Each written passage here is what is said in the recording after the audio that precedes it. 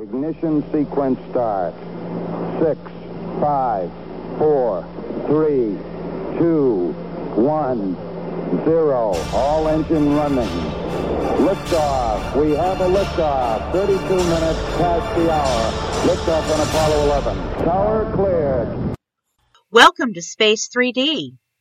In this episode, co-hosts Tom Hill and Eleanor Rangers continue their conversation with engineer Tim Walsh, who currently supports the Joint Polar Satellite System Weather Satellite Program, a collaborative effort between NOAA and NASA that delivers key observations for severe weather events and environmental hazards.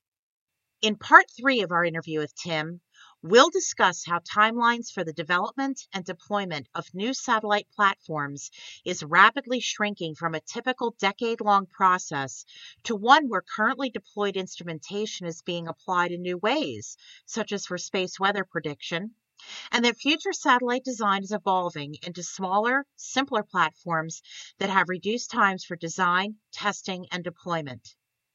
Tim and Tom will also share some anecdotes about their experiences with satellite launches and adventures of working in a repurposed hospital as launch headquarters.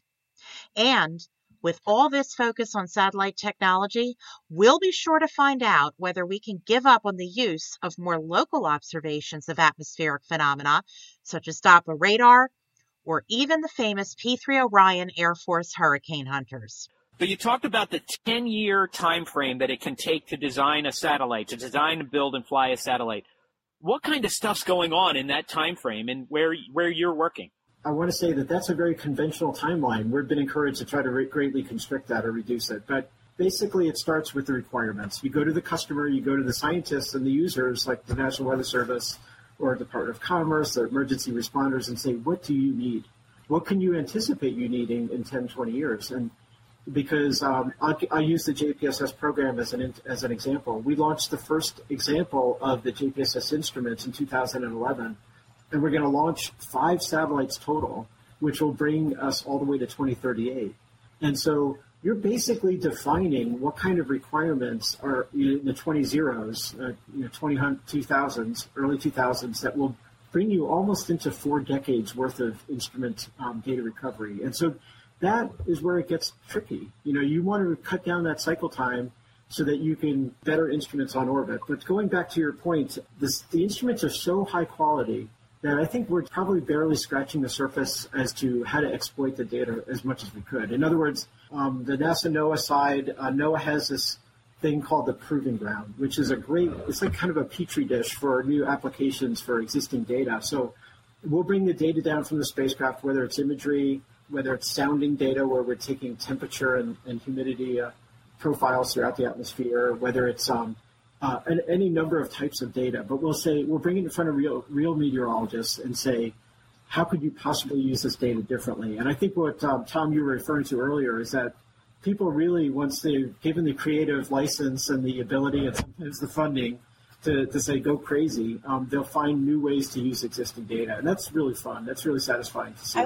And as the satellite operators, we tend to just see that in some sort of news circular or something like that. We don't get to it day to day, but as long as the satellites are pointed in the right direction and continue scanning, we're good. That is so funny, but yes, that's true. As long as the rubber is still hitting the road, But it is fun to see the other side, though, because as we get interaction with these users, even though you're launching or you're operating the same type of spacecraft, every couple of years you'll find new ways to use existing products or whole different products altogether. And some examples of that were some of these fire products and volcanic ash products and other things, fog products, things that people are using to help.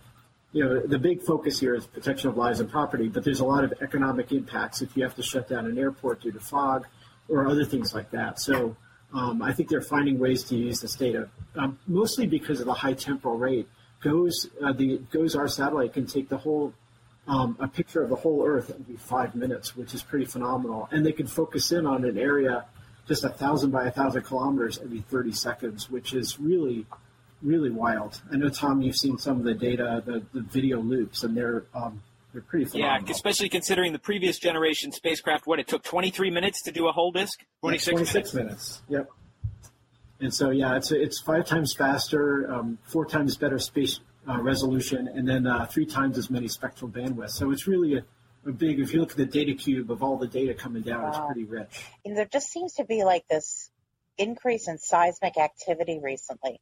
Puerto Rico, I'm just seeing one of my friends Facebooking me saying there was a pretty significant quake in South Florida just about an hour ago. And then, Wow. There was Turkey last night.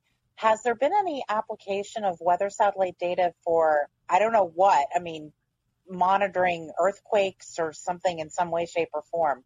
Eleanor, I'd love to be able to help you out there. I remember seeing a paper many, many years ago, like 20 years ago, that talked about the potential tying, there's a correlation behind some weather phenomena or some measured atmospheric phenomena and seismic activity. But I really have not seen any of that recently. And I do find it interesting. I don't know if it's because of the 24-hour news cycle, but I have a colleague here who's from Puerto Rico, and I was asking him about that, and he said, well, Tim, there's always been seismic activity in Puerto Rico, but this has been particularly bad. And it just seems like, I don't know if it's because things are reported quicker or with greater detail, or if it's actually increased seismic activity. But I would love to know whether there's a way to have any type of spaceborne observational capability and tied to seismic activity. Well, I was just going to say, I have friends in California that have sort of joked with me saying that they say that, that this is like earthquake weather. They've actually made comments like that to me, that there's,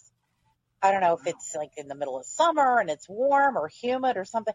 And they have actually said that, this is the type of weather, earthquakes happen. So there's probably just that there isn't any floods or fires. So what's left? Something else must be going on. But it just makes me wonder if there in fact is some sort of correlation or some weird, I don't know, magma shifts globally that may be precipitating this. But I can't imagine there's got to be something that we'll be able to exploit someday to maybe we'll have an earthquake prediction model from space. Never say never. I would love to find that kind of application. That would be I don't know how that would be implemented. I don't know. I'm just kind of just throwing that out there. It's not really seismic activity, but it would be really interesting.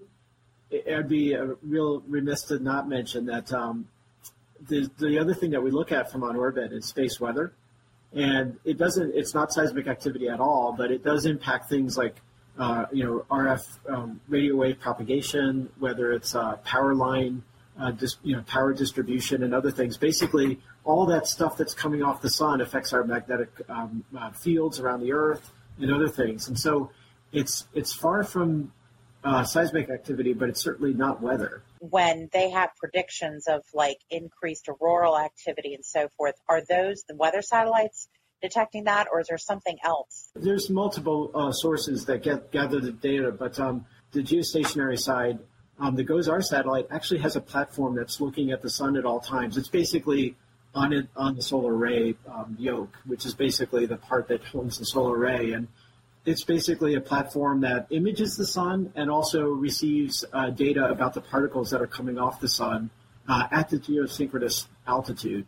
And so that's all data that's also fed into a space weather model. And we also have magnetometers on those satellites that measure the Earth's magnetic field out there. And so they put together a big model that determines, how severe, whether it's electrons, protons, or other space particles would impact the Earth on the ground, then based on the severity or the amount of flux from the sun.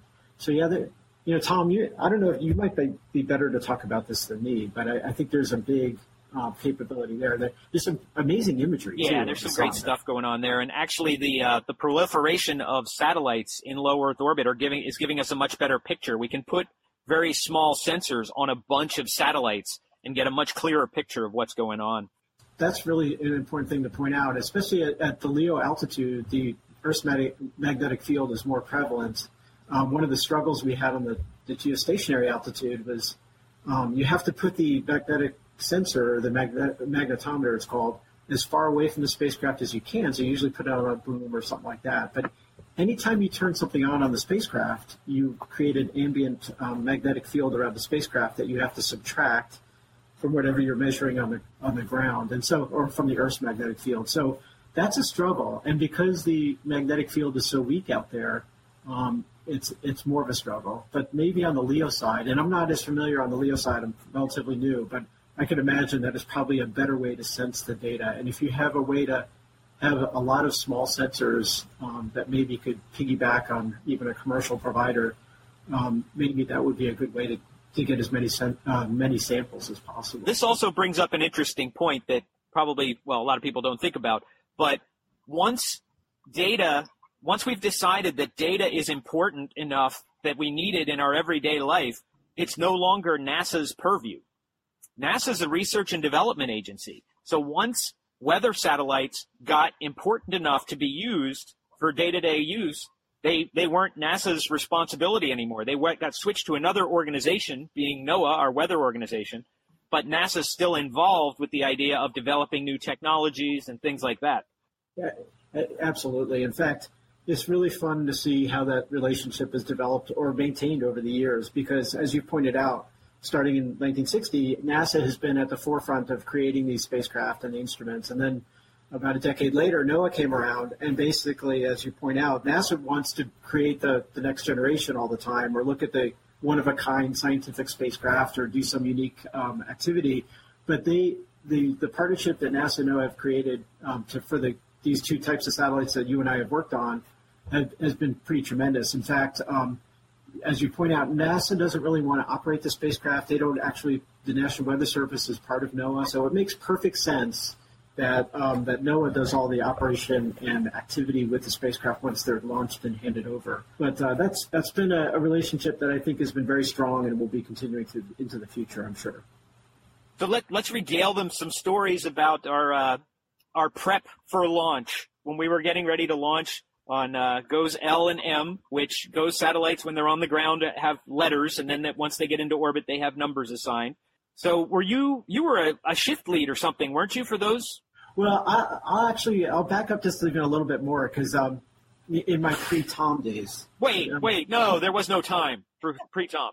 But I remember the first time we were launching one of these new satellites, and I had the opportunity as people were sending commands from the control center where we were going to fly them from. The satellites were still on the ground in the factory, and so they're called end-to-end tests. And so we have to find ways to kind of make the satellite think that it's flying while it's still on the ground. And nowadays we have ways to really simulate whether it's star data or Earth data or whatever and feed it to the satellite to make it believe it's truly flying. But back in the day, I remember we were trying to stimulate just a sun sensor. And I remember talking to the group it's in this place called the high bay where you test it. And the high bay is, as you guys may have talked about in previous podcasts, is where everyone gets dressed up in a big bunny suit and you basically, it's an ultra clean facility. You want to keep the satellite and its instruments as dust free and as particle free as possible. And so I spent my first couple of years working in the high bay, helping out testing of the satellite as we were preparing for launch. And when we were doing these end-to-end tests, we had to stimulate the sun sensor in a way that was semi-realistic. And I remember we were looking for an estimate of what it would take to create a real sun-type sensor or stimulator, and it was going to be many tens of thousands of dollars. And I remember going out to an Ace Hardware store here at close to NASA, and at the time picked out a 1.5 million candle powers like deer spotter. Remember those old those headlights? They were right. Big you held them in your hand and pointed them out to see if deer could stop and look at you. Correct, and it was like $15, and I just remember bringing it to the high bay, and the contractor for the spacecraft was like, "Are you serious?" And we ended up bringing it in and using it. But I remember going back to the hardware store for a second. We were talking to the guy who was selling it to us, and he said, "What are you going to use this for?" And he said, "We mentioned that we were going to test a satellite," and he paused for a moment and he said, "Well, how are you going to see it?"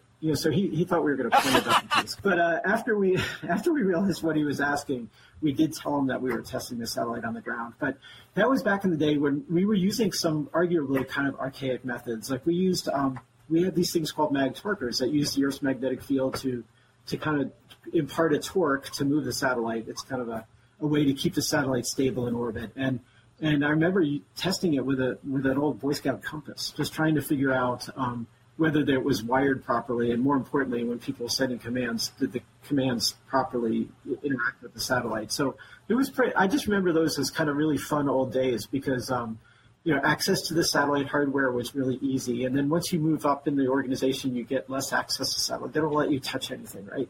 I remember those times really fondly. And that was right about the time that when I was moving off of GOES, is when you came on, Tom. And then we were working in the same control center for a long time. But those were good times. And I do remember also, people were incredibly innovative, but I just do remember that times seemed to be a little bit more informal. Like I do remember walking into a high bay, in one of these clean rooms, and seeing a rubber plant. I don't know if you like a house plant. And as you know, you want to keep this facility as clean as possible. So we had to remove that rubber plant. I remember that cleanliness at the time for this new location was not at the highest quality, but we had to do some things like that. But I'm trying to think of some other things, Tom, that back in the day. Well, for one thing, just the building we were in was kind of its own story. Oh, absolutely. In fact, so when Tom and I first started working together, we worked in a building that was created it was in Suitland, Maryland. It's where NOAA still controls the satellites, but NASA and NOAA were working together in this control center that was built originally for the invasion, and if I remember correctly, the invasion of Japan. It was going to be a hospital, right, a military hospital for the wounded coming back from the invasion of Japan. Correct. And there were multiple wings, and it was really set up as a hospital, but it was repurposed as, among other things, to fly satellites. And it was from 1945, yes, and it certainly felt that way, Tom. Right? There was a lot of whether it was asbestos to deal with or whatever, but there was a lot of things. Yes, but I do think that if people have the opportunity ever to go in an official capacity to where NOAA flies the satellites now, it's a pretty phenomenal place. And I think they finally gave the facility, or the mission, the facility it really required and deserved. So it's pretty cool. It's kind of space geeky, and there's a lot of antennas down there. And when they think of DC and space, they often think of Goddard Space Flight Center in Beltsville or Greenbelt. But down in Suitland, Maryland, about a quarter of the way around the Beltway is off of Pennsylvania Avenue. There is a really cool facility. It was, again, as Tom mentioned, it had its origins back in the 40s, but I think the census is there. DoD has some facilities there, but the NOAA facility is pretty cool, and that's where a couple hundred people are there responsible for flying the spacecraft and keeping them healthy and doing all the fun stuff on orbit. Just an example of how deep that confusion went. When I was in the Air Force, we were getting ready to launch a POSE satellite. We went to the East Coast for an overview briefing. We went to Goddard, and at the front gate, we were told, no, you're at the wrong place. So we had to go to Suitland. We were a little late for that meeting. Right. I could completely understand. I probably was maybe on the other end of that meeting. Yeah, I think it was definitely a period of evolution, and I think it's, like I said, the facility that they're in now is certainly, as you know, Tom, really worthy. Yeah, it's a neat place. It had some growing pains, but we got there. In fact, yes, it was. I do remember the area, the white noise generators and all the other things that you guys required just to even work. So, yeah, one of the things we did in preparation for these launches were we called them rehearsals, launch scenarios, and we had a computer that pretended it was the satellite. And then we would make things go wrong with the computer, as acting as a satellite, and then the team had to figure out how they were going to go forward with it. I know, Tom, that's where I've probably most recently worked with you. Tom is as you guys probably know in this podcast world, he's a space geek certainly, and he's very innovative or sometimes devious, but we usually want to have somebody who's a sim coordinator who can really think of all the possible things that could go wrong, but more importantly, things that would likely go wrong, and then try to make a scenario as realistic as possible to try to stress the team. And the good news is you go through these scenarios, and as Tom mentioned, the simulators are trying to give the satellite or give the ground system a sense of maybe a maneuver or a launch or something unique that a launch team would go through. And then Tom or whoever the sim director is would inject faults or anomalies and see how the team performed. And oftentimes it was really interesting because those were, to me, when I was actually on a launch team, were the most stressful times, even more stressful than launch in some cases because, Tom, sometimes there were like 3 or 4 things going on simultaneously. It was really, fortunately, not like real life. And it was a great way to train the team and a great way to develop teamwork, really, because we had to, once things go wrong, you create this thing called an anomaly review team or whatever, and you'll get off and you'll define how you would respond to that fault on orbit. And so really it was a great way to hone the team. And it was a lot of fun. One of my favorite things that happened, though, was not deliberately imported, but a bird got into the operations center. You missed that one. So, I mean, we had people screaming and diving under desks and all this stuff while we're trying to run this simulation. And it's something that could happen in Federal Building 4. Nowadays, I think it would get through like 4 levels of security just to get to the control center. So I don't think any birds will. So what do you see? Where do you see us going in the future, Tim? I'll talk locally for a second on the current system I'm supporting is this LEO system, this Joint Polar Satellite System. I mentioned earlier how we have satellites that hypothetically, unless we have a really bad day, should keep us really busy with the data that we're providing now till 2038. So the good news there, and that's going to be well beyond probably my time on this program, but I definitely think the good news there, it allows us to provide complementary spacecraft or data that would be in orbits that would help the weather, the meteorologists that are using the data. And so I mentioned earlier that the word of the day seems to be disaggregation. And so we would like to take these sensors that we have on our current spacecraft, find ways to miniaturize them or otherwise reduce them, in some cases getting rid of frequencies or wavelengths that we don't actually use as much, and make the instruments as simple and replicatable as possible, and perhaps provide a common interface that you could even provide to a third-party spacecraft provider. So in a perfect world, I could see a case where we're providing as many instruments on orbit, not necessarily on government platforms, but on commercial providers perhaps, or government platforms combination, and just giving scientists more instances of data recovery on orbit. So I think that's where we're going to go. I do think that we're going to go away from, as we were referring to earlier, the Battlestar Galacticas, to smaller spacecraft that are easier to get on orbit and have instruments that take maybe half the time to create, as opposed to those 10-year Yeah, for people who may have trouble picturing this, so we talk about the geosynchronous spacecraft, where there theoretically 3 spacecraft can look at the entire planet below a certain latitude. You can't see the poles or anything like that. Whereas the polar orbiting spacecraft are closer and go around and cover the whole Earth in about a day. So if you can disaggregate that and get sensors all around the world, you might get the resolution of your low Earth orbiting spacecraft, but be able to see the entire globe at the same time. That would be a really big deal. Right. Hypothetically, taken to the logical extreme, you could, if you have enough LEO spacecraft, the need for GEO would go away if you had enough observability of the whole Earth at any given time. But until we can replace the 30-second update rates that we can get over CONUS with the geostationary spacecraft, that obviously won't happen. But I do see a case that the obvious advantage with the global ones, as you pointed out, is the high latitude plus the global coverage. And so, yeah, if we could just get a bunch of small sats with sounders or some other type of instrument that the meteorologists need on a bunch of different orbits, that would really be a positive. And I can see us going there. I think we've been encouraged to consider. Well, when Starlink has 42,000 satellites, you'd only need a couple hundred. Yeah, I think we're talking an order of magnitude or two less than they are. But yes, that's the kind of thinking that I think we're encouraged to try to think of. We're going to try to stay out of the get away from the conventional if it makes sense. And of course, then we have a difficult customer on the other side. We have to convince Congress that it's proper.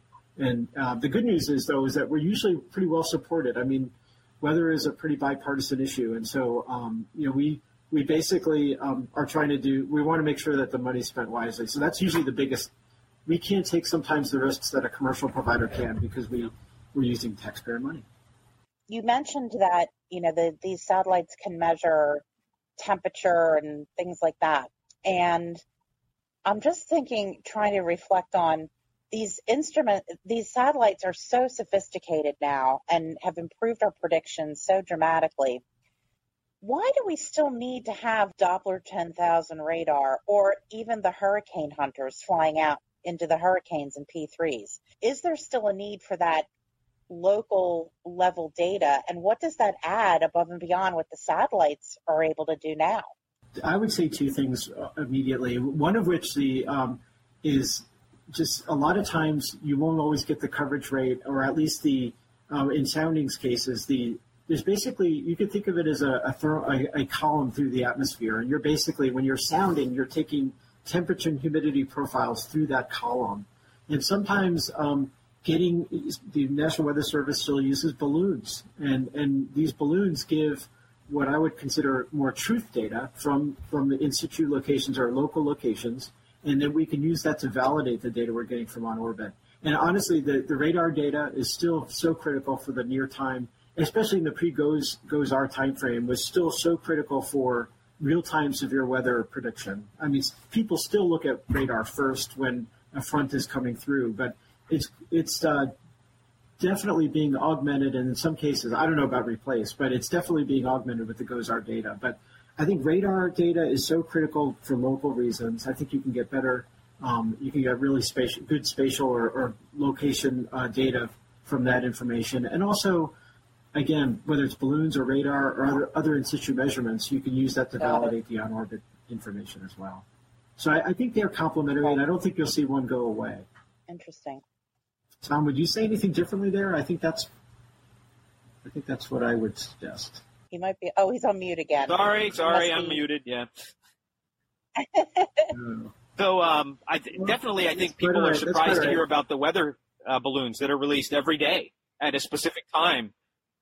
And oh, really? Yeah, and they go up and they record the temperature and they determine the winds. That's how they map the jet streams in many cases. That's a background thing that's been going on for decades and still will for a while. One thing that's somewhat related that I'll mention in terms of another complementary kind of data source could be in the future balloons and or UAVs that fly super high altitude. So I know I've seen some papers related to that, but those, obviously the advantage there is you don't get the launch costs and or the same level of launch costs or deployment costs, but you also might have a faster refresh rate. Like if you have a sensor or an instrument that be ready next year, you could actually launch it next year rather than wait for a launch vehicle opportunity. So there's some kind of interesting things that I've seen. The balloons are obviously interesting because you can't control their location normally. They're usually they're of course following the prevailing winds, but UAVs I've seen as well, which could be hovering over a local area I've seen cases or I've seen suggestions that it's like multiple weeks and or months. Which is pretty cool. Where do those balloons launch from? It's interesting. I guess you guys are in Northern Virginia. They're in Sterling. There's a National Weather Service local office, and I know I've seen a video of the.